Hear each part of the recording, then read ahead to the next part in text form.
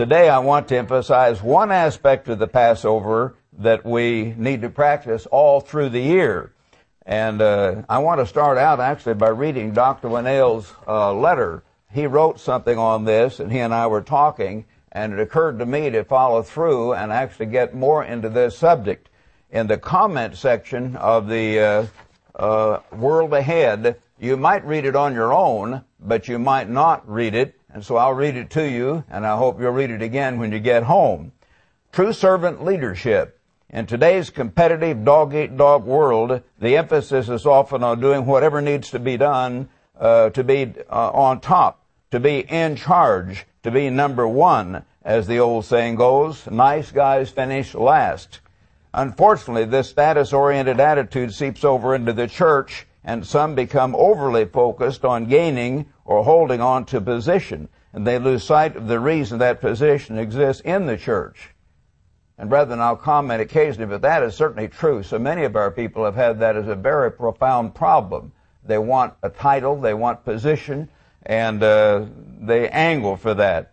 We need to remember that positions in the church are not about power, status, or privilege. Jesus told his disciples that he looks for individuals who were humble, meek, teachable, and compassionate, converted, and capable. And he quotes some scriptures here, or refers to them. Jesus condemned the worldly attitude of seeking a position, worrying about status, and exerting authority.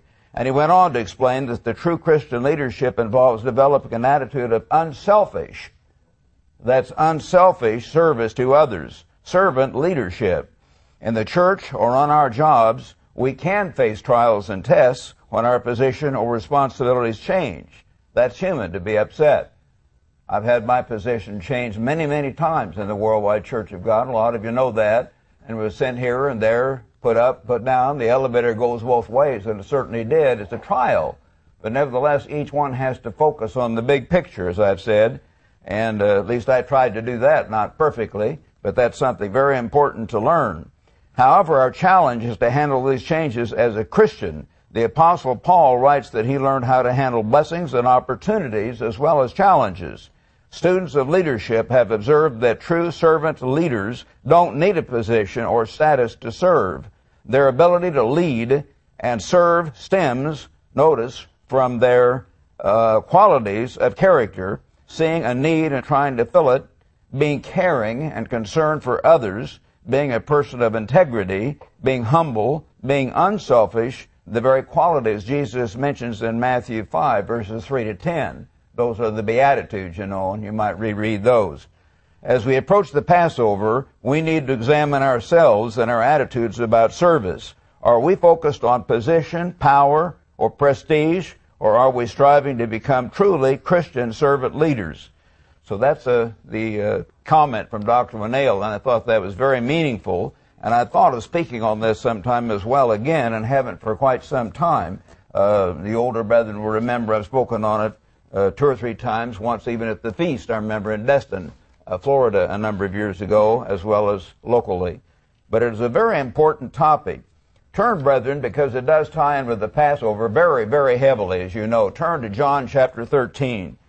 John chapter 13 now, verse 1, before the feast of the Passover, when Jesus knew that his hour had come, that he should depart, having loved his own who were in the world, he loved them to the end. And supper being ended, the devil having already put in the heart of Judas Iscariot to betray him, Jesus, knowing that the Father had given all things into his hands, and that he had come from God, here is the Christ who came from God and was going to God, yet he did this.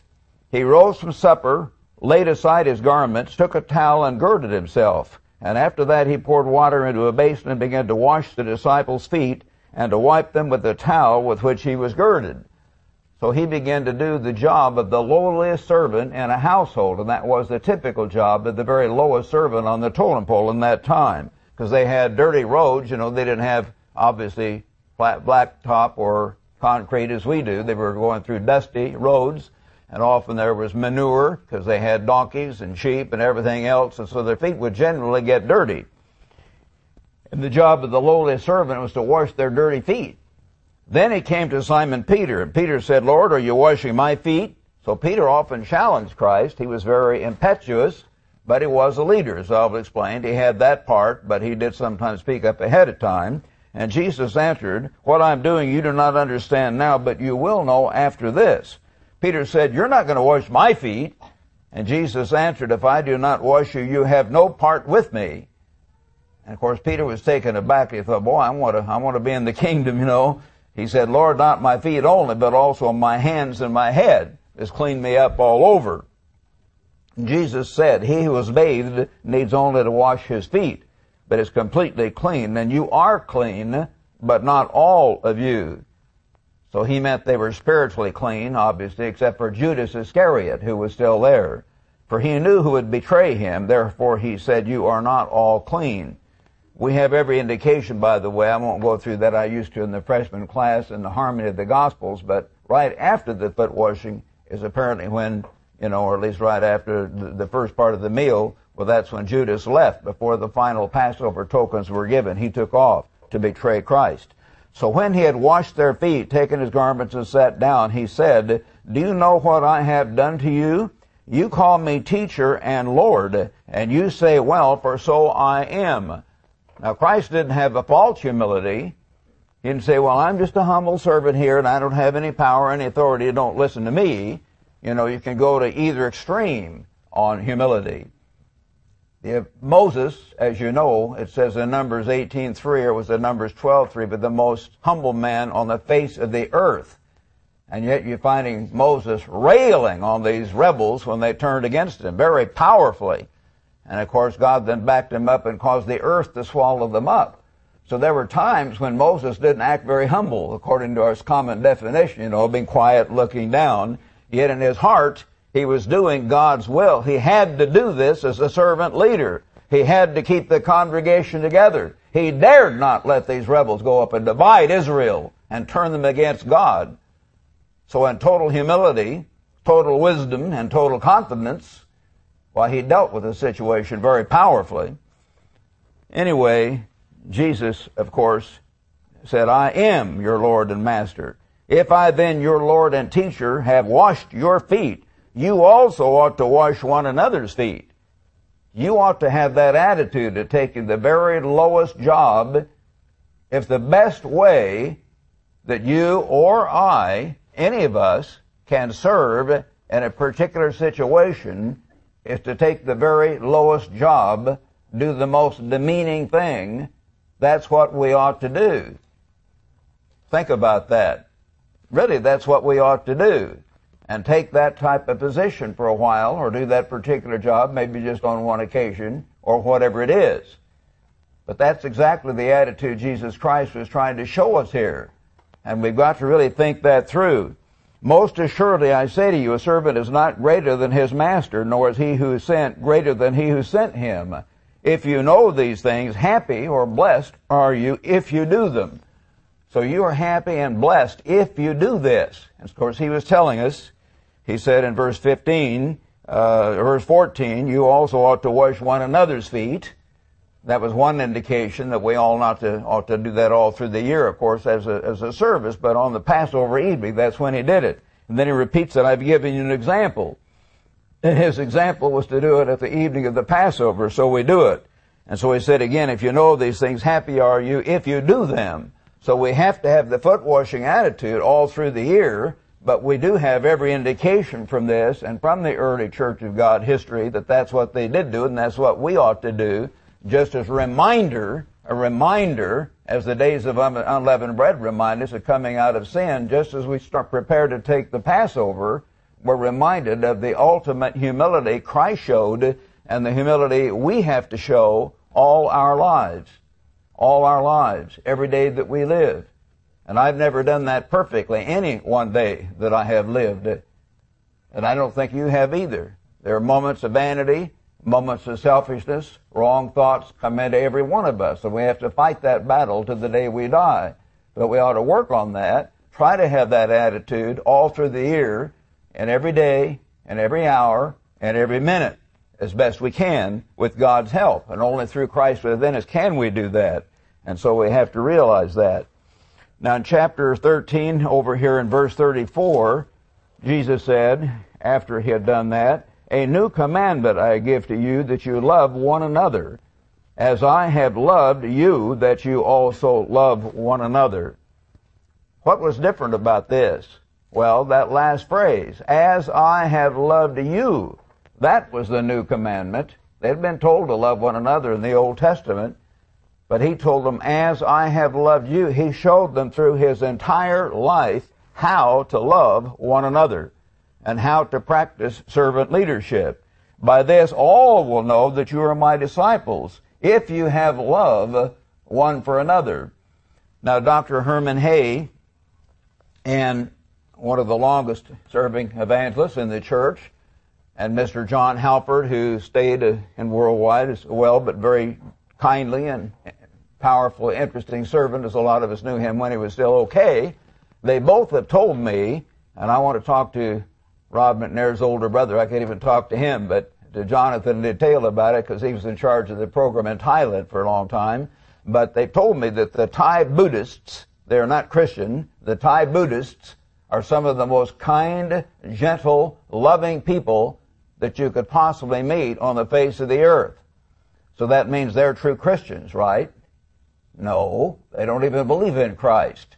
So it's not talking about that kind of love alone. It's talking about real love. And of course, as you know, and I've mentioned before a number of times, that when the Thai Buddhists, even their leaders, and some of their priests, when they get in a religious war or fight, they whip out long knives and literally chop each other to bits, with people screaming and blood spurting as they kill each other in person. These wonderful, loving, kind, gentle people. Okay, you need to figure it out. Yes, there are people that can be kind and nice on the surface in certain situations. One of the most kind persons that I knew growing up was a certain aunt, and yet she was always sort of into herself in a certain way that I knew. And, she wasn't really into God's kind of righteousness at all. And so you can be very cultured, you can be very kind, quote unquote, to those around you and your particular social circle. But if people are not in your particular social circle, if they're of a different educational or ethnic or educational, cultural background, then you're not very friendly to them. You're not necessarily mean, but you really don't have much to do with them. Some people are very kind, they're very suave, they're very sophisticated, and we mistake that for conversion or genuine love. We must not do that. That's not the love of God at all. And they will have to be conquered someday by God. Using Mr. Armstrong's phrase, some people sit in church, some people are partly converted, we might say. They have a little bit of God's Spirit. Some people may have a medium portion of God's Spirit. And I'm not the judge, by the way, I know that. But some people are, as Mr. Armstrong said, conquered by God. They have really, and show over a period of years, a depth of total surrender to God, no matter what. Those people are conquered by God. And you're quite sure on yourself, although God again is the final judge, that they're going to be in God's kingdom. Because when the chips are down, they do the right thing. So we're talking about God's kind of love, not just human kindness and warmth and affection to our social circle or to our particular religion in Thailand or a fellow religionist or whatever. But you do need to love, as he said, by this we'll all know. That's an important sign, that you are my disciples if you have love one for another. And you display that love in many ways, and I'm describing one way here, and that is called servant leadership. Brethren, the world came up with the title, servant leadership. I'm not sure the Christians did. Maybe they did. But at any rate, I took that as my theme in the classes when I was being told. They told Dr. Hay and Herman Hay and Mr. Raymond McNair and me, we're going to have to change things around, and they let us know they were going to phase us out at one point. The liberals were taking over and the apostasy was beginning. And they pressured me to take outside classes. They sort of wanted to salve their conscience by getting us ready so we wouldn't starve to death, so we could take care of ourselves. And a couple of the guys pressured me, the tall one and the intellectual one, to take theology classes. And I said, I'm not going to take theology classes. I was very blunt with them. I said, I know you guys don't believe it, but I studied at the feet of the greatest theologian on the face of the earth. Well, they didn't like that, but they knew I meant Mr. Armstrong, who knew more about the real truth of the Bible than all the rest of these guys put together in these theological cemeteries. They're not seminaries, but cemeteries. They buried the truth.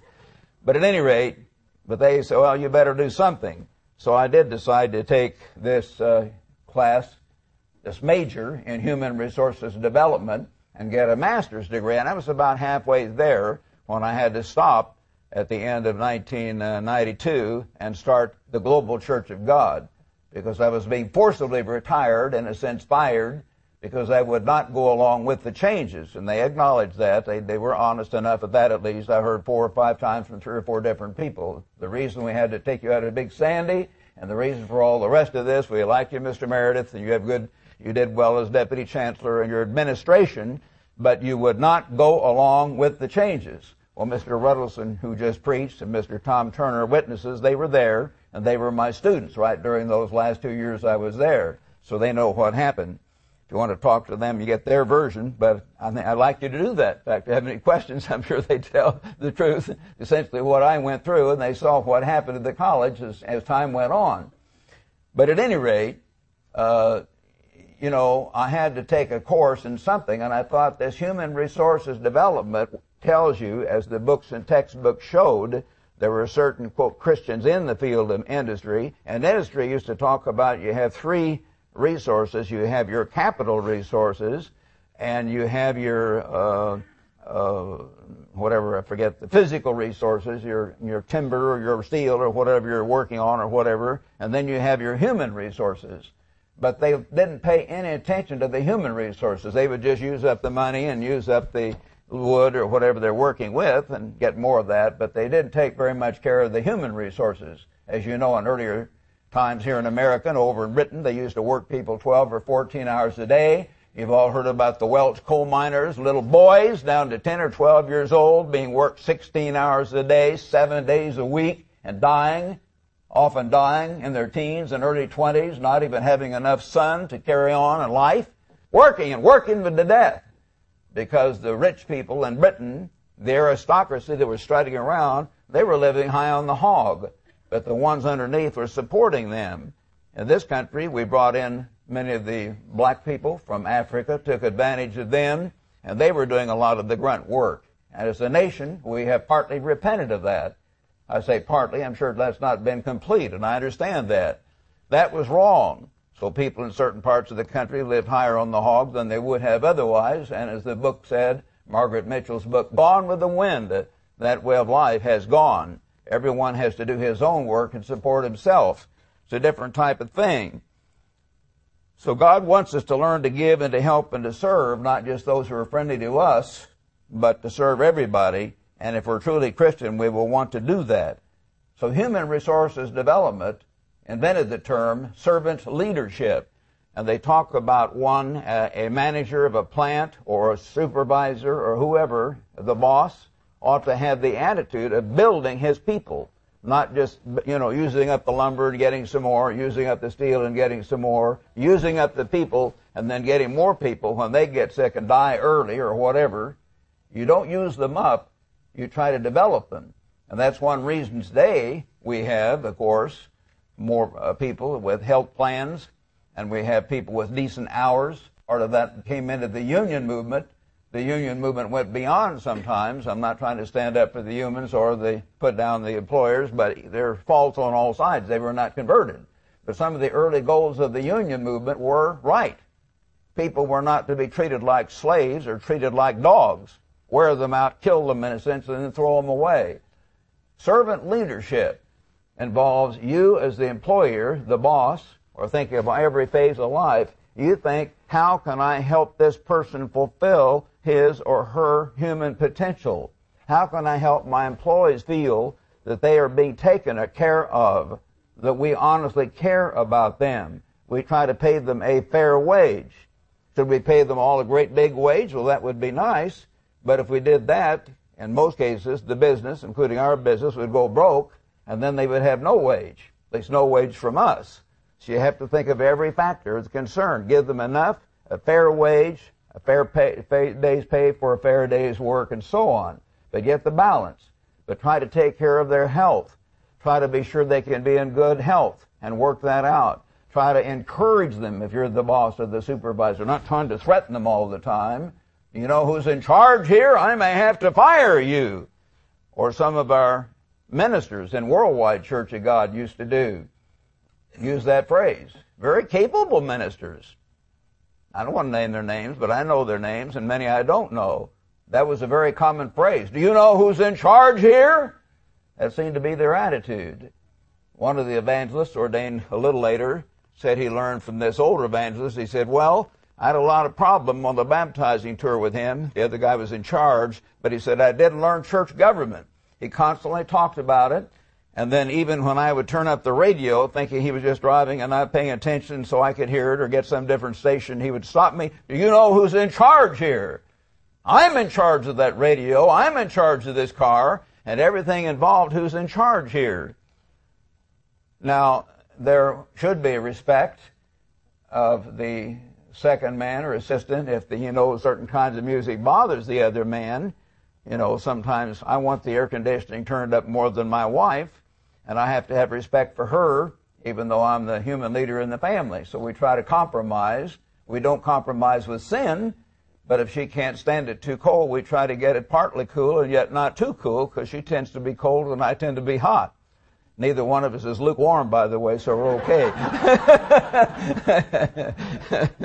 Anyway, we have to work those things out in our marriage to be happy. But we've had a lot of that in the past, even in the church, and some of you know that. Some of you know Mr. Martin Fannin, our pastor over in Knoxville, and he got on a tear one time and telling me about the various ministers he had. It really kind of shook me up time he got through. He named their names, and I knew them, and he happened to get almost every bad one coming through where he was, and he gave some examples that I thought, oh, no. And they didn't learn that from me. I never taught anything like that in freshman Bible class. I think Mr. and Mrs. Parting can testify to that, and many others who were in my freshman Bible class. I see that Mr. and Mrs. Lindley are here, and he was in my class years and years ago, and I didn't teach those things at all. And I did teach those things at Big Sandy, as Mr. Turner and I just didn't talk that way ever. They didn't get that from me or from Dr. Hare, from Mr. Armstrong. Somehow they got out in the field, and this attitude of wanting to be important, of wanting to be a big shot or whatever came into their minds. And some of them were ex-military men, too, and I won't name their names, but several of the older ministers were, and they had that attitude. I'm a colonel, and you're a nothing. You're just a grunt, and we're going to tell you what to do, or you better do it or else. And this attitude carried over even to the ministry. But we have to work on that, think about that, and learn from that. That's very, very important. It's not who's in charge, but who can serve the most. And really, each one of us has to think that through. Honestly think that through. Those of us in charge who are leaders in the work or the ministry, or if you have an outside job as a boss of your enterprise or supervisor, as some of you do. I think Mr. Pierre has his own business and others have your own business. Try to, put this into practice in your job as well as in your Christian life. So the best example of servant leadership in the entire universe was Jesus Christ. He came and showed us all about servant leadership. So if I had till midnight, well, I would tell you all about it. But I have to tell you a little bit. But you have to think about it as you read the New Testament. How did Christ show servant leadership? He showed how we can best serve our fellow man. But did Jesus love everybody? You say, oh, Jesus just loved everybody. And some of the Protestant nice people say, just love the Lord and everything is fine. And go ahead and do what you want. No. The first thing Jesus did, John the Baptist came along, he said, repent. Jesus came along. The first thing he said, repent. Powerfully. That was the very first word out of his mouth quite often, telling them to change and wake up and go the other way. But Jesus showed how we can really serve our fellow man, how we can love them. But did he love them by letting everybody do whatever they might want to do?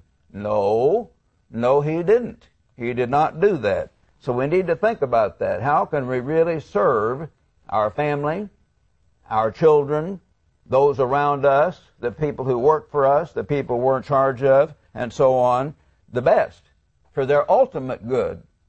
Is it best for your children, even as they grow up, to give them too much money and too many things? No. I made that mistake at times. Many of us have, because we've been able to do things and help our children. But I've seen many do it far beyond what I did. But many people just want to spoil their children and think that's love. Well, that's misguided love, because the children become spoiled and they become little brats and they expect everything, and they're going to have an awful life later on. I have found in reading that many multi-millionaire families, 100-millionaire families, some of them may have selfish motives, but I've read where quite a number of very wise, thoughtful men said, I will not give my children more than, maybe $50,000, or in the past $10,000, when $10,000 was worth $50,000 today, because I had to start from nothing. And if I give this kid $1 million or $5 million, he'll just go wild and he'll never learn the value of work. He won't learn to support himself. He won't learn to accomplish. It'll ruin his life. And that's true. And so these wealthy families, some of the Rockefellers did that. I've heard of others as well. Specific names, and I haven't gone back and reviewed the books, but I'm sure it's true. They would literally give their child something, but not enough where he could just take it easy. Kind of a jump start to get him going. And that was it. He had to go on from there and learn to be successful. In John 21, we were now here in John 13. Let's turn to John 21, brethren. And I want to give an example here. Jesus Christ set the perfect example. And this was the perfect example, of course, of servant leadership. In John 21, notice beginning in verse 17, the very last part of the Gospel of John. Jesus here said, he'd been telling Peter. Peter was the leader, obviously. He kept talking to Peter, not the others. Feed the lambs, feed the sheep. So the third time he came, Simon, son of Jonah, verse 17, do you love me? And Peter was grieved because he said, the third time do you love me? And he said, Lord, you know that I love you. He said, Jesus then said, feed my sheep. If you love me, feed, not rule them and crush them, but feed, help, build, encourage, strengthen, take care of my sheep.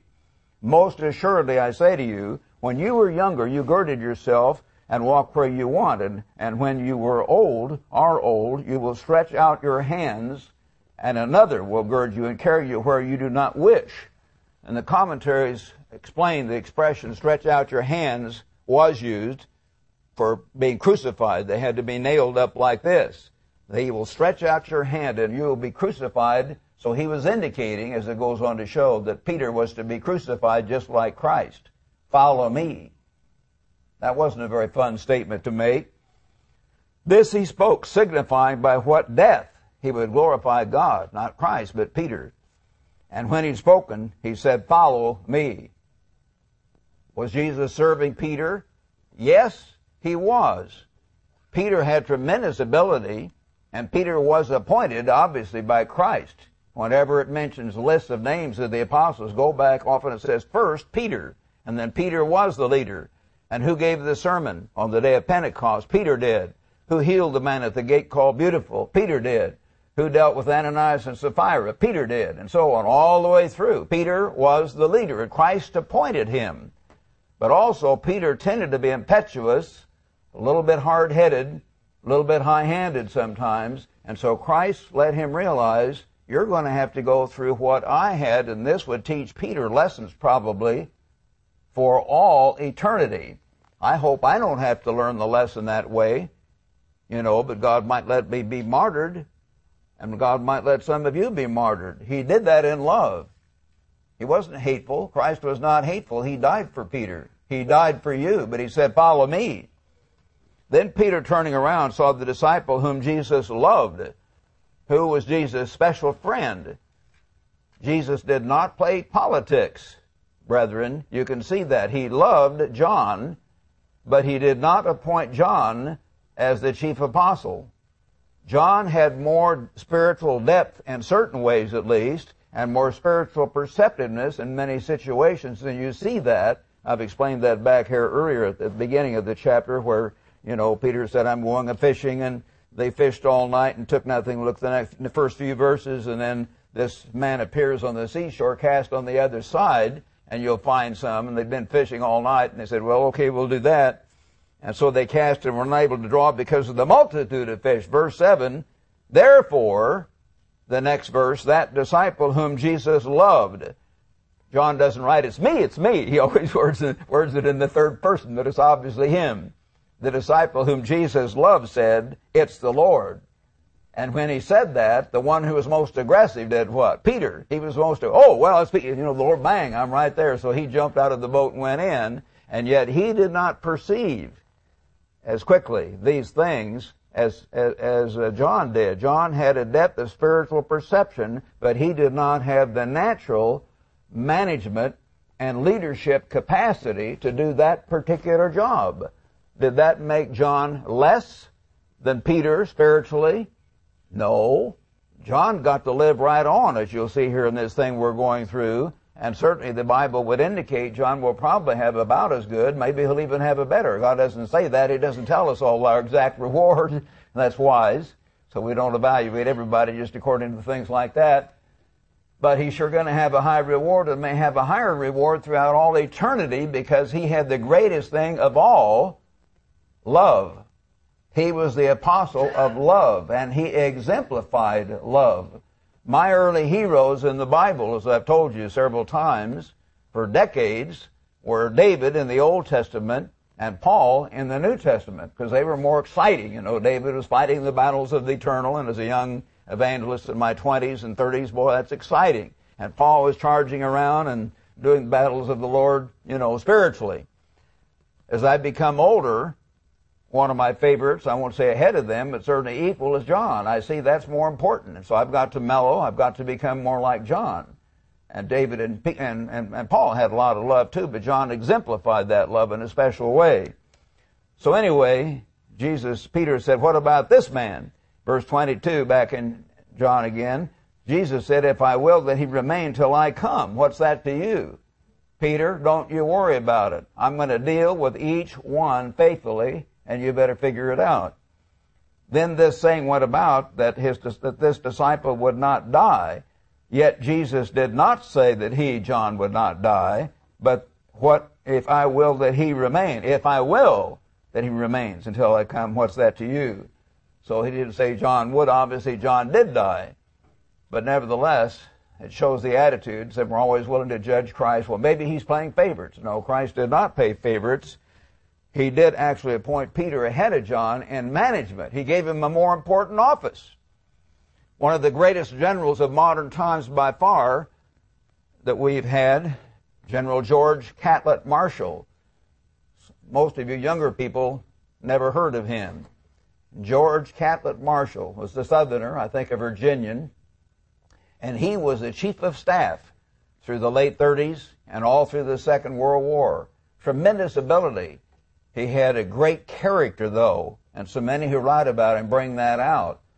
And he was the one who actually helped train the young Major Eisenhower and put him through tactical training to learn strategy and so on beyond what he understood. He was not good at that. MacArthur was better at that, but Eisenhower didn't have that as much, and George Marshall helped train him. George Marshall helped train the greatest officer corps in American history somehow. Obviously, God guided it. And when the Second World War broke out, they had it. The biggest and the greatest officer corps in American history was somehow ready. And so we won with the help of God Almighty. But at any rate, Marshall had to give up the desire. He always wanted the desire to do the Normandy invasion, the great invasion, recapturing Europe, and he pleaded with Roosevelt.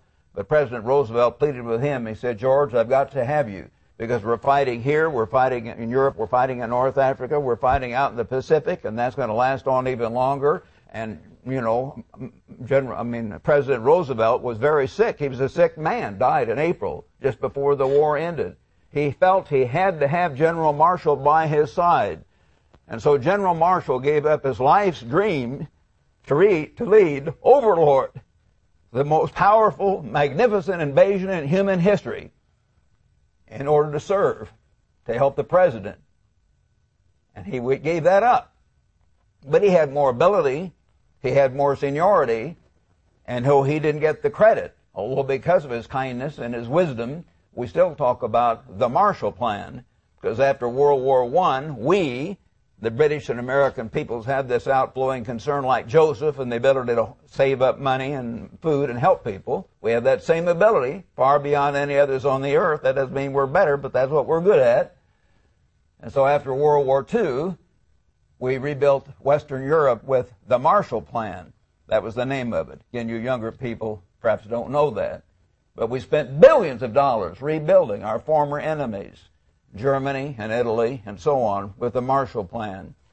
And this was a great man. So you have to sometimes take a lesser title, a less exciting role to do a bigger job.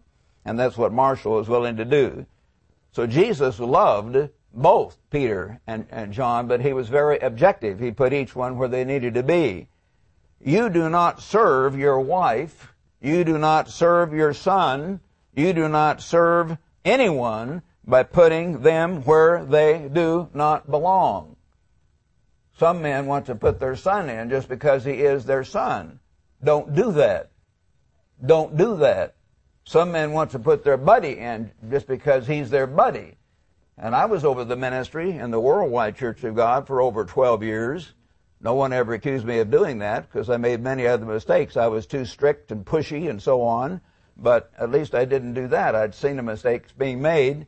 And, I realized, but I saw men under me constantly trying to bring in their buddies. I could see that was their beer drinking buddy or old basketball buddy, and they would try to get I'd say John or George, whatever his name was. I said, look, I know you like this guy. You knew what was going on, but he doesn't fit there. And I tried to stop them from doing that. But sometimes they did do it or got away with it anyway or whatever. You're not serving them. Don't put a square peg in a round hole or a round peg in a square hole. It doesn't work. You say, well, it makes the person more important. He'll be happy. He'll like me. Yes, he may like you more in the short run, but you're going to hurt him. You're going to hurt the church. You're going to hurt your business, your family, whatever it is you're dealing with. In the long run, you're hurting a lot of other people, and in the end, you'll hurt him. You'll hurt him because he may be a partial failure. He might be a total failure and just hurt and ache when it all comes apart because you put him where he did not belong. And so we have to think those things through. What is the ultimate love? Have outflowing concern and love, but with it wisdom and objectiveness. And God tells us to do that, and even the texts on servant leadership tell you to do that. They call that the Peter Principle, by the way. There's a whole book. I read it maybe 20 years ago or whenever, 30 years ago when it came out. It's called The Peter Principle. If you haven't read it, some of you men with business might like to do that. It's written by this Peter somebody, and he was a management expert, but it shows how often you'll have a good, let's say a good head man on a machine, and then you'll make him a supervisor because you say he's a hard worker, and you make him a supervisor, but he fails. He's good at the technical job of running the machine or the computer, but he doesn't know how to manage others. Or he's a good, maybe he's a good supervisor with just 3 or 4 or 5 other men working directly for him, but you'll make him the plant manager, and then he fails. You're hurting him, you're hurting the whole plant. And in the end, you're hurting him. It's a horrible embarrassment as he has to be let go or sees the whole thing come apart because he wasn't ready for that. Sometimes some of our ministers have unwisely had a deacon, and he was such a wonderful deacon, and they decided to make him an elder. Well, a deacon has one set of qualities, and an elder has a different set of qualities. And a deacon, they're not altogether contradictory, but there's an enlargement. You see, a deacon is to be one who is wise and who is converted and will be able to have a servant leadership attitude to help set up chairs, park cars, help people. And that's the main thing we're all here for when they understand it. But if you suddenly put him in charge over an area of the church or associate pastor or a minister, or he has to preach and technically explain the Bible or deal with bad guys in the church and understand attitudes and perhaps stop their mouths before he may overdo it by stopping their mouths too harshly in the wrong way because he doesn't know it, doesn't understand people, or he may not do anything because he's just flabbergasted. Either way, he might be a failure. You put him ahead of where he belongs, and you make him fail. The Peter Principle. that's well known in management. It's wrong. It's not good servant leadership. So as I say, servant leadership is not giving everybody what they want. Servant leadership is trying to honestly help the people now and forever. Do you serve your child, your little boy, more by letting him raise Cain and yell and scream and get away with it, or do you serve him more by chastening him forcefully and helping him to wake up and repent and teach him a way of life that he is under authority and he is to be good? In the end, you'll serve him a lot more. He may not seem to love you as much, but you've got to do the chastening in a way that he understands. In certain countries, you can't do the actual whipping, but you have to take away things and deal with them in other ways, forcefully, to make him wake up so this little boy can wake up before it's too late. And we read about broken families, black and white homes, where the boys go wild. Why? Because they don't have a father. And they're not fathers in the house, and there's no strong person to say, this is it, you stop this or you're going to get it. But it's just some woman that doesn't have the physical strength, and perhaps women are more compassionate and don't have the will either. Not trying to put women down, but you all understand that women are helped by having their husbands there. And with a young, rebellious teenage boy who will tower over his mother, it's better to have a man there to deal with that kid before it's too late. And so the kid goes out, then he rapes other women, kills people, all kinds of stuff, because he did not have a father to tell him, wake up, stop that or else. And he finds out there is an else coming if he doesn't stop it. You see? Yet are you hurting him? My parents used to whip me physically. I remember Harry Truman got all upset, President Truman, when they were trying to introduce this political correctness back in his age, and he talked about being spanked or whipped by his parents and said it was very good for him, and he gave some good examples of that. Well, it was good for me too. And I had quite a number of whippings, and it was good for me. And as I look back on it, I needed it. And once in a while I got a bad whipping for something I didn't do quite as much or whatever. Then my mother reminded me, well, Rod, there were other times your dad didn't whip you when he should have. Say, well, that's right. And I realized she was right. And in the end, it was good for me. And I might not be here if he hadn't whipped me and whipped me real good. I remember back in grade school, we had an old lady, Miss Corlett, I think her name was, in West Central Grade School. And she was a nice lady. Nothing wrong with her. It was my fault. But she was old, and she was fat, and she was real slow, and she was getting ready to die. And after a year or two after this happened, she did die. And she couldn't take care of us boys that were going on, 10 or 11 years old, running around and pulling the girls' pigtails and spilling ink and doing bad things. She would kind of go, oh, that's not good. And she couldn't even talk very loud. So I caused trouble. And then she had a woman teacher try to whip me. Well, I just kind of laughed and ran away. And then she got another woman, and she couldn't do it. They finally had to get the male custodian. They didn't have a man teacher in grade school, and he helped hold me. So the two women tried to whip me, and I kind of laughed because they couldn't hit me hard enough anyway. A little bit later, I've told you this, but I enjoy telling this. We had a young man come in as the new principal when Miss Corlett died.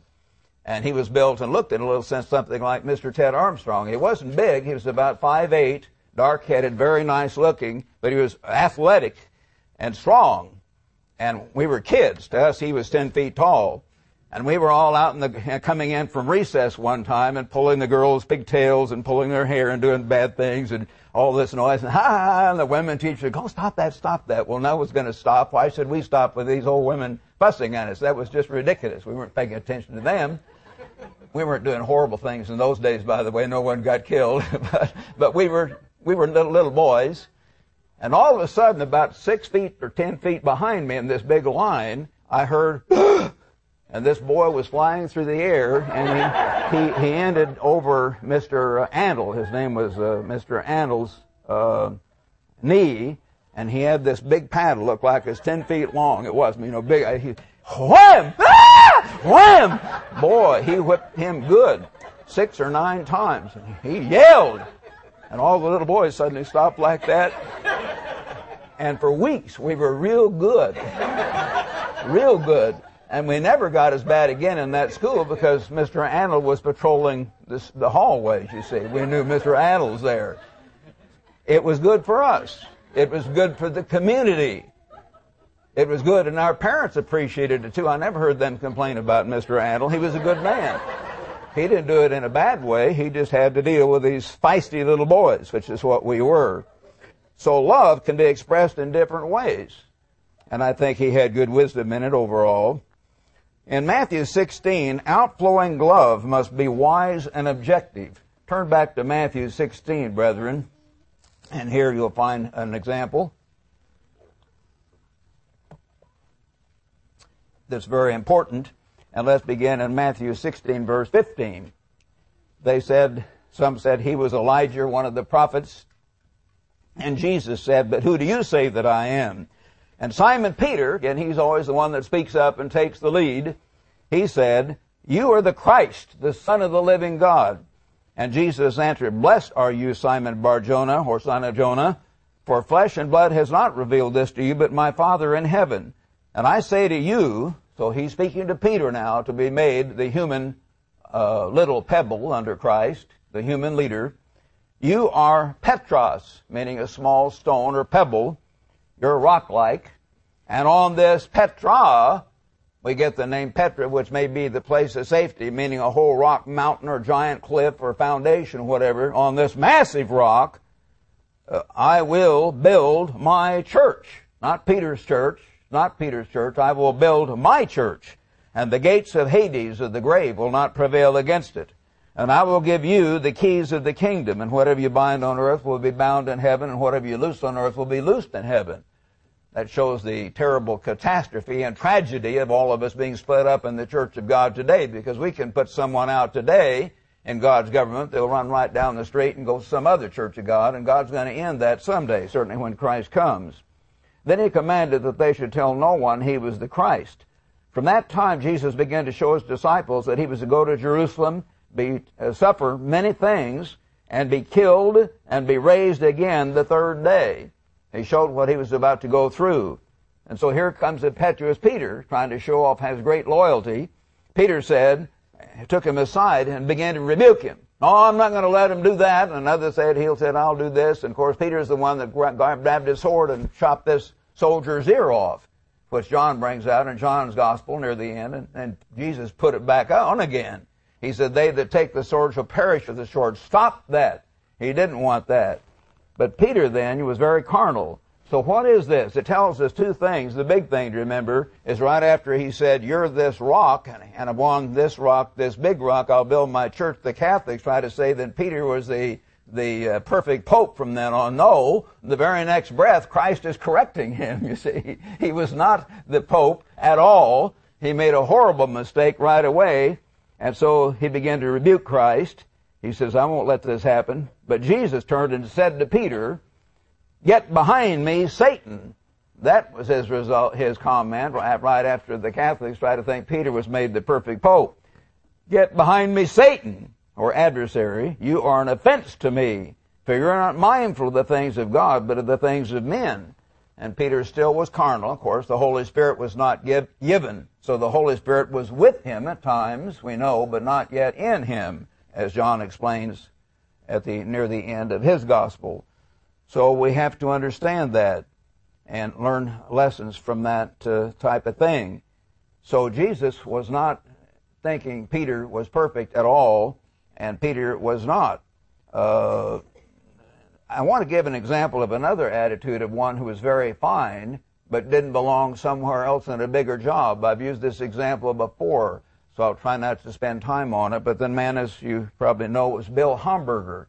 He was an early deacon in the church. He sold his peanut farm in Texas, came to Ambassador College early on, was there when I got there, so he must have come in 48, I think, and was very, very kind, very loving, very steady, very dedicated, constantly just giving, helping, and serving, doing deacon jobs all the time, and worked for nothing for years until Mr. Armstrong finally realized, well, Bill's run out of money, someone told him, and having a hard time. The boy said, we forgot to give Bill a salary. At first he said he didn't need one, but finally he did. And then Mr. Armstrong gave him a salary, and he used to live in the garage apartment right behind Mr. Armstrong's house. But he was a wonderful man and helped us younger men in many, many ways. But at any rate, he was a deacon, but he should not have been and was never made the head deacon. Why? Well, because he was a good man, very serving, but he only had a 6th grade education. He had poor grammar. He was kind of unsure of himself and how to deal with situations and with other men. But he wanted to serve.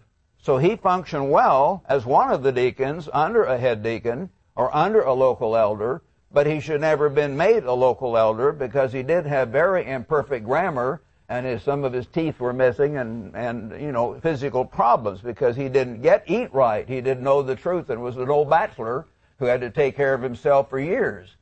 Will he have a high position in God's kingdom because he didn't have some great big title?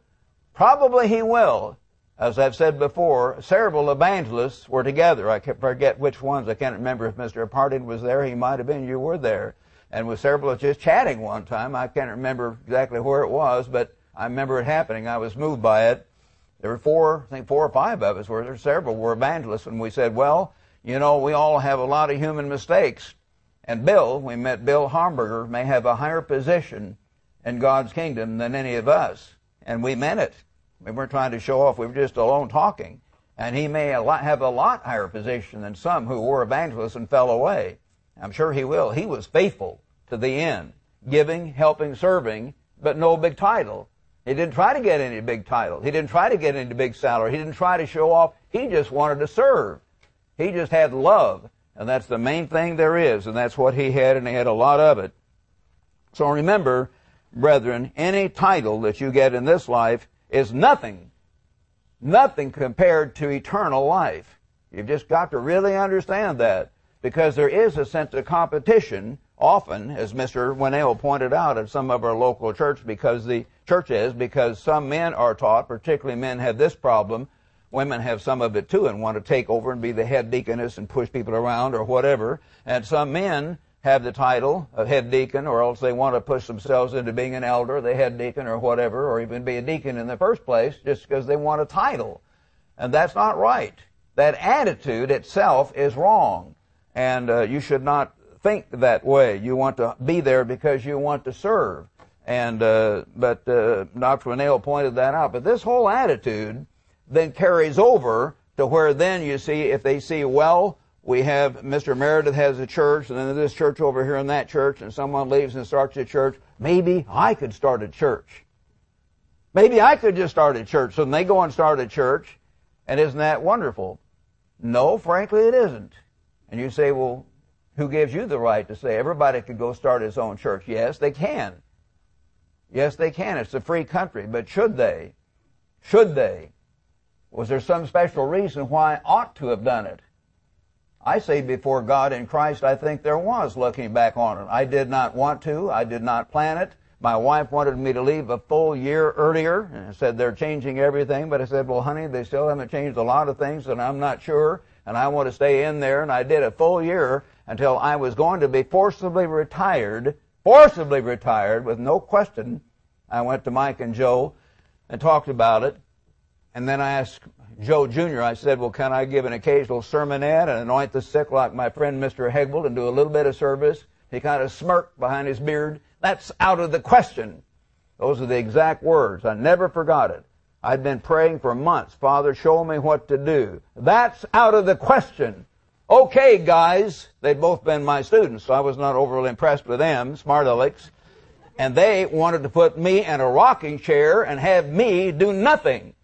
And I'd been doing 2 things for months. I'd been praying and studying and asking God, and I had been rereading Mr. Herbert Armstrong's autobiography for the 3rd or 4th time, and I saw he did it twice.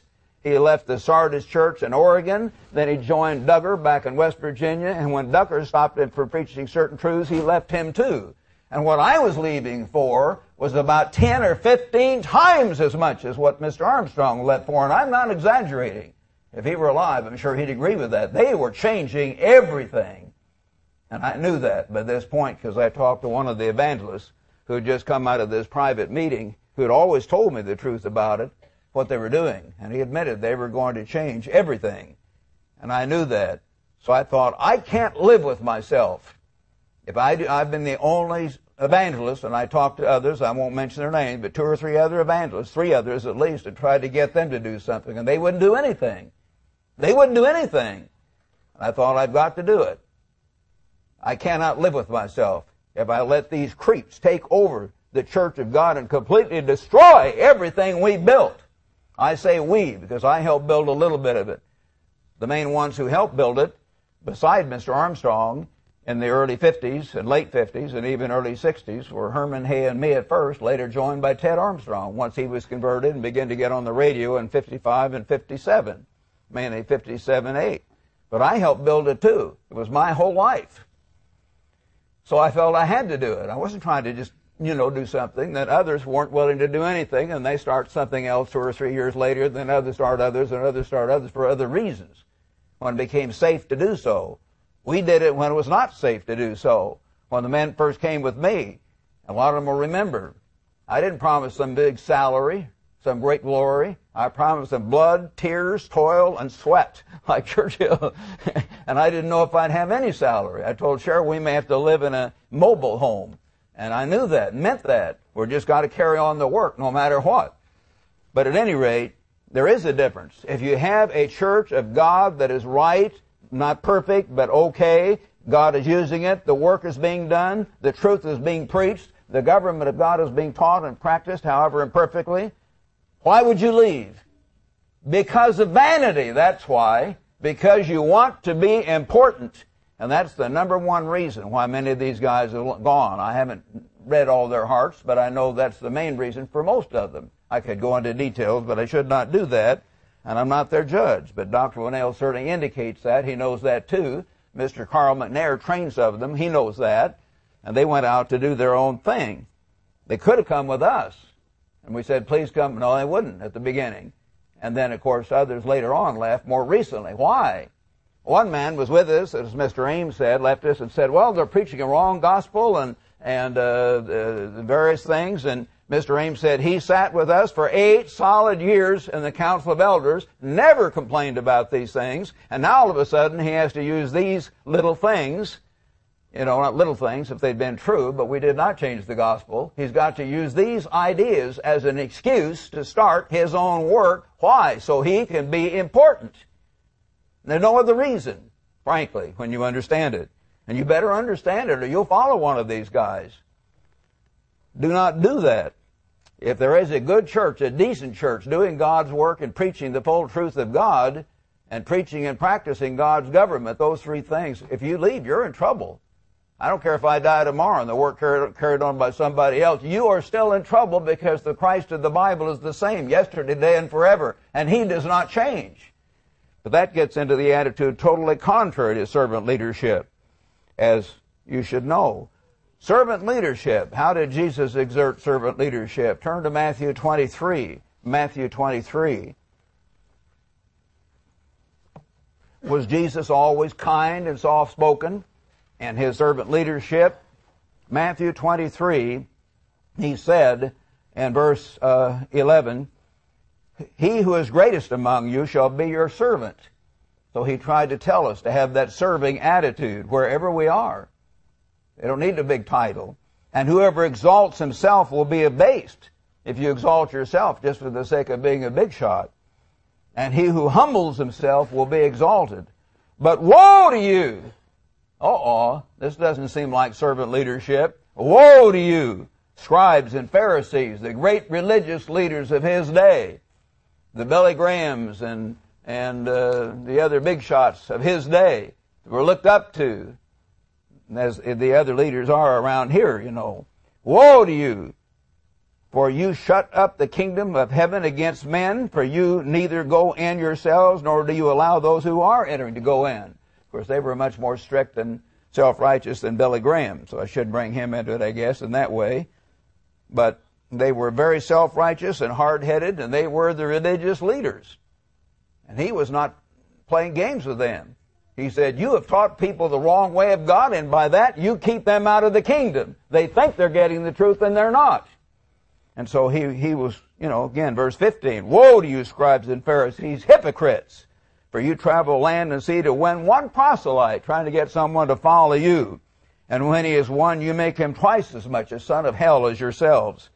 So Jesus practiced servant leadership, but servant leadership sometimes involves waking people up for their own good before it's too late. That is servant leadership if you do it in wisdom and with an attitude of love, as Jesus did, more perfectly than any of us do. Turn back to chapter 20, Matthew 20, verse 20, and notice here, you see the sons of Zebedee, the mother of Zebedee came asking that one of her sons sit on Jesus' right and on the left in the kingdom. Was that servant leadership? No, she just wanted her boys to be important. Normal mother's desire, of course, but she just wanted her boys to be important. And when the 10 heard about it, verse 24, they were upset. Well, they should have just smiled and said these guys are carnal, but they were upset. Why? Because they had the same attitude. That's why they were upset, and they thought, we want to be there. How dare they try to push in ahead of us, you see? So Jesus saw that, and he said, you know the rulers of the Gentiles lord it over them, and those who are great exercise authority over them. Yet it shall not be so among you, but whoever desires to become great among you, let him be your servant. One who's honestly trying to give and help and serve. And whoever desires to be first among him, let him be your slave. Let him lay down his life to help, to teach, to build, to serve the best he can with the strength that God gives him. Just as the Son of Man did not come to be served, but to serve and to give his life a ransom for many. So Christ did not come to be served, but he allowed people to serve him. You'll see that many times at these dinners and places like that, because he could best serve. He said, Martha, Martha, you're serving too much, and Mary has chosen the best part because she wanted to hear the truth. But there are times to let others help you if that enables you to help others more. But if no one else is there and you sense you should do it, then you should do the foot washing. You should scrub the floors. You should carry out the trash. You should do the lowest job there is. My wife often appoints me to carry out the trash. That's not the lowest job, by the way. But at any rate, we should do whatever it is, and that's the attitude we've all got to have. You see, we would not have nearly as many splits in the Church of God today if everyone had that kind of attitude. They just wanted to serve and to help God's people and keep them together and do the work. Back in Luke 12 is a very important principle, brethren, very important. Luke chapter 12, and here, beginning in verse 42, Jesus is talking. He said, who then is that faithful and wise steward whom his master will make ruler over his household to give them their portion in due season? Blessed is that servant whom his master, when he comes, will find so doing. Teaching the truth, doing the work. Truly I say to you, he will make him ruler over all that he has. But if that servant says in his heart, my master is delaying his coming, and begins to beat his men servants and maid servants, and to eat and drink with the drunk, as indeed began to happen, and worldwide, as some of you know, the master of that servant will come on a day when he's not looking for him, and at an hour he's not aware, and cut him in two, and appoint his portion with the unbelievers. And that servant who knew his master's will and did not prepare himself, or do according to his will, shall be beaten with many stripes. And that's not fun stuff. You think, well, that's just something we read over, but he talked about the kind of beating they administered to people back there, and he let them know there's going to be a real suffering involved. But the point is coming next. But he who did not know, and God knows most people are not called today, they don't know, he who did not know yet committed things worthy of stripes shall be beaten with you. A person who is weak in the church or new in the church or not even converted at all, the principle is there. For everyone to whom much is given, from him much shall be required. If you have a great deal of ability and a great deal of training, more will be required of you. And to whom much has been committed, of him they will ask the more. So that's the principle. If you have more opportunity, God requires more of you. If you have less opportunity, God requires less of you, and that's the way God judges. He judges fairly. The lowest now may be the greatest in tomorrow's world, and we have to understand that. Back in Ambassador, I've given you this example, but I think it's helpful. I used to think was terribly important, the guys that used to be student body president. But after a couple, most of them seemed to go astray. And I won't need to name them, just one after the other. Student body president. But they fell away from the college, fell away from the truth, fell away, and many of them became heretics, but they looked as the important ones at that time. And then evangelists. You look at the picture of the vice presidents in this most beautiful college annual we used to put out, and the picture there, and without naming names, where are they? Again, most of them fell away. So don't despair if you're not an evangelist, and you women will not be an evangelist or vice president, but where are those guys? They're in worse trouble than any of us. So he that humbles himself will be exalted, and he that exalts himself will be humbled, and he that takes advantage of his office and does not do the right thing is in terrible trouble. And we have to really understand that. Turn to Luke chapter 20 now. We're going to stay in Luke a minute here. Chapter 20 and verse 35. Blessed are those who are counted worthy to attain that age, tomorrow's world, and the resurrection from the dead. Neither marry are given in marriage, nor can they die anymore, for they are equal to the angels and are sons of God, can be translated children, being sons of the resurrection. And brethren, as I've explained a few weeks ago, women are going to have very important positions in God's kingdom. And some women may have more important positions than their husbands. Many women may. And it's important that we all understand that we men understand that, because some of you men, like Bill Hamburger, you didn't get to go to Ambassador College when you were age 19 like I did, having a year of college first. You didn't get that thousands of hours with Mr. Armstrong and Mr. Apardine and I and others have had that privilege. You didn't have that. More is required of us. And I know that. I'm going to have a hard time living up to that. But God, He may not give you the title, but if you do the best you can, you men, with what you have to do with, you can have a very important job, maybe more important than I have if I foul up. And I know that.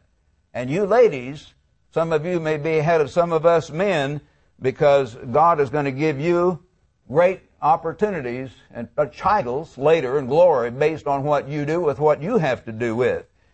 Many men assume women are less important because they, in this life, usually don't assume the big jobs. Even not just in a Christian world, but even in, you go to the Orient or wherever, generally men are the leaders. You know that they're physically stronger, they have more drive, and certain types of capacity to clear the forests and build the cities and do this and do that, and they take the lead in general. And the women are help supplement them, and help in rearing the children and being a keeper at home. But women often have a lot more perceptiveness and compassion and even sometimes wisdom in dealing with others, and they have more love. Get it, fellas? The most important quality in the universe is love. The three great qualities: faith, hope, and love. But the greatest of these is love. 1 Corinthians 13, the love chapter, the last couple of verses. Women tend to have more of that. And God looks on that. And so they're able then to express and to help and to work with others in certain ways and serve, and will have that chance. Often women have more outflowing love, more humility, more obedience, and more service. And that is what God looks at. They're constantly serving their husbands, serving their families, and they're not trying to get some big job and show off. Often men are looking at their titles and competing with other men who has the big job and showing off.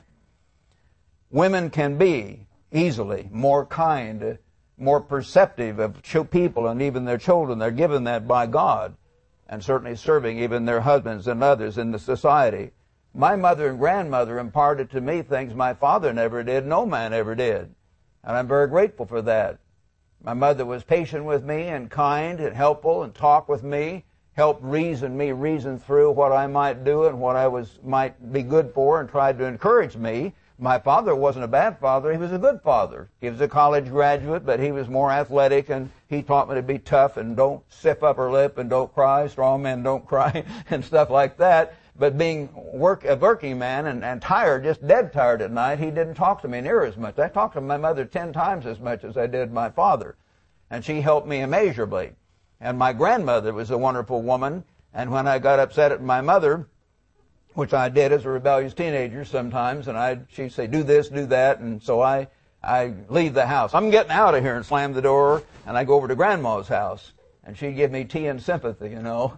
And shortly I would hear the phone ring, and Grandma would say, yes, he's here. And so, you know, my mother knew I was okay, even though I was just 8 or 12 or 15 years old.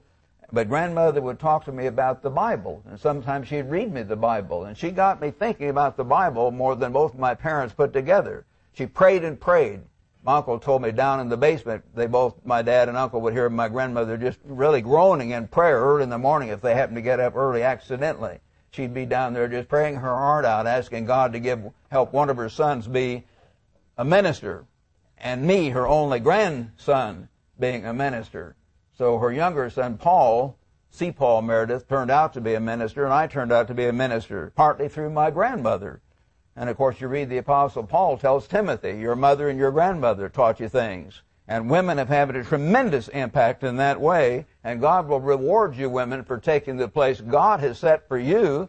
You don't have to go out and compete with men. You may have a higher position in God's kingdom than most of the men around you. Abraham Lincoln said, as you know, I'm paraphrasing, all that I am or ever hope to be, I am owed to my loving mother.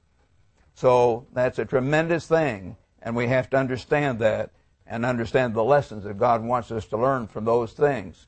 Turn to 1 Thessalonians, if you would. 1 Thessalonians, brethren, and chapter 2 here. 1 Thessalonians 2, and Paul writes about his ministry. He said, verse 7, we were gentle among you, just as a nursing mother cherishes her own children. So affectionately longing for you, we were well pleased to impart to you not only the gospel of God, but also our own lives, because you had become dear to us.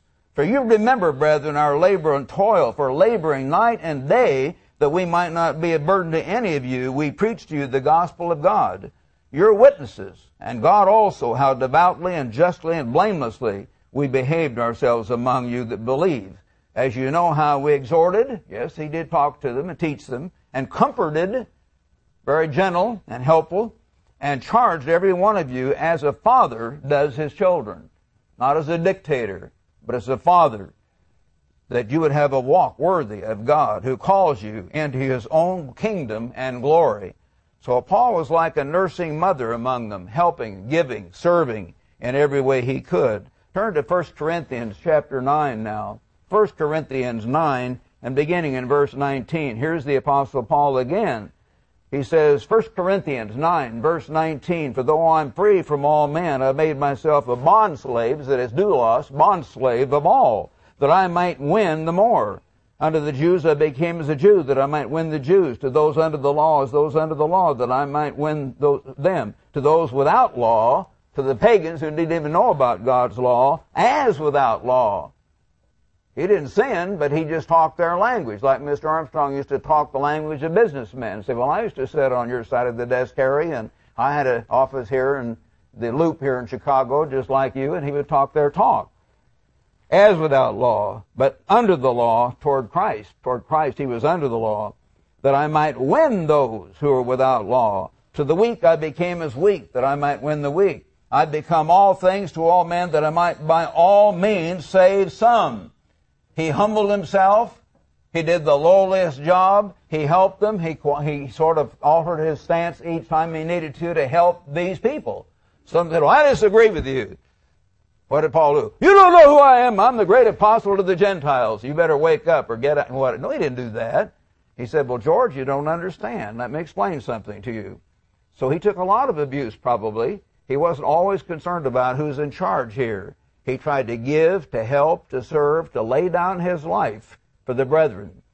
And all of us ought to have that. I always remember Mr. Lambert Greer's brother, who was with us for a number of years, and fine man. He was telling me how he was trained in the field under Mr. Carl McNair at the beginning of his ministry, where he was full-time for a while and then later out in his own business. And he said they'd go here and there, and he gave me 2 or 3 examples like this where Mr. Carl McNair was just helping and serving wherever he went and not worrying about the acting important. One time they came to this woman And this woman had her children or some others helping her, a big long line of peas, and they were splitting peas. And, or is that it? They were, I think, is splitting peas or shucking. I think it was shucking peas. And there they were shucking peas. Well, I know some of our ministers, frankly, might have gone in and said, Mrs. Jones, that's not important. You come over and sit down. I'm going to tell you the truth. Well, Carl McNair, of course, grew up on the farm, so he just walked up quietly to the table, sat next to her, and he began shucking peas. So he shucked peas, and she shucked peas. He knew how it was in harvest time. There's so much to do, but he was able to have a nice visit with her while they were shucking peas. And, of course, you know, Dean Greer said he kind of noticed how looking around, boy, you know, just they sort of sensed here was a man who was there to give, to help, to serve. He was not acting important. He was just trying to help the woman by talking to her, but also shucking peas at the same time. Servant leadership. So we want to learn that and try to be like that every way we can. Turn back, if you would now, brethren, to Philippians, if you would, Philippians chapter 2 here. And here, of course, is the greatest example of servant leadership. Philippians chapter 2, beginning in verse 1. Therefore, if there's any consolation in Christ, any comfort of love, if any fellowship of the Spirit, any affection and mercy, fulfill my joy by being like-minded, having the same love, being of one accord, of one mind. Brethren, Paul wanted them to stay together. One way they could honor God was by staying together, by forgiving one another, humbling themselves before one another, practicing servant leadership, not by rushing off to say who's important, or I've got to have a big job in some little tiny group to split the church so I can be important. They didn't do that. He didn't want that. Let nothing be done through selfish ambition or conceit, but in lowliness of mind, let each esteem others better than himself. Let each one look not out for his own interest, but also for the interest of others. That's the attitude of servant leadership. How do you help the other guy? How do you serve him in whatever place, whatever job you are, whatever situation you are? Let this mind be in you, which was also in Christ Jesus, who, being very God in the family of God, could say, look who I am, but he came to serve. He made himself of no reputation, verse 7, which, as I've explained, the Greek is emptied himself. He emptied himself of the awesome glory he'd had and power, taking the form of a servant, a bondslave, doulos, and coming in the likeness of man, being found in appearance as a man, he humbled himself and became obedient to the point of death, even one of the most slow, agonizing, humiliating deaths ever invented by depraved humanity. Christ knew in advance what was ahead of him. He was willing to do it to serve, to give, to help, to set you and to set me an example. Therefore God has highly exalted him and given him the name which is above every name, that at the name of Jesus every knee should bow, of those in heaven and those on earth and those under the earth, and that every tongue should confess that Jesus Christ is Lord, to the glory of God the Father. The example, the perfect example, the ultimate example of servant leadership was given by Jesus Christ. We've got to learn to try to be like that. I try to tell our ministers, Dr. Winnail is working with them, we want to be like that. We want you to be like that. We want all the department heads and everybody in the work to be like that. Every Christian ought to be like that. We're all going to have a title pretty soon. We're going to be kings and priests. But we need to be servant leaders first. Servant leaders, giving, helping, serving, having our mind on that. Not on ourselves, not on our title, not on how important we are, but on the aspect of serving and servant leadership. And then, and only then, we'll be there. And we'll have the greatest opportunity to serve of all throughout all eternity.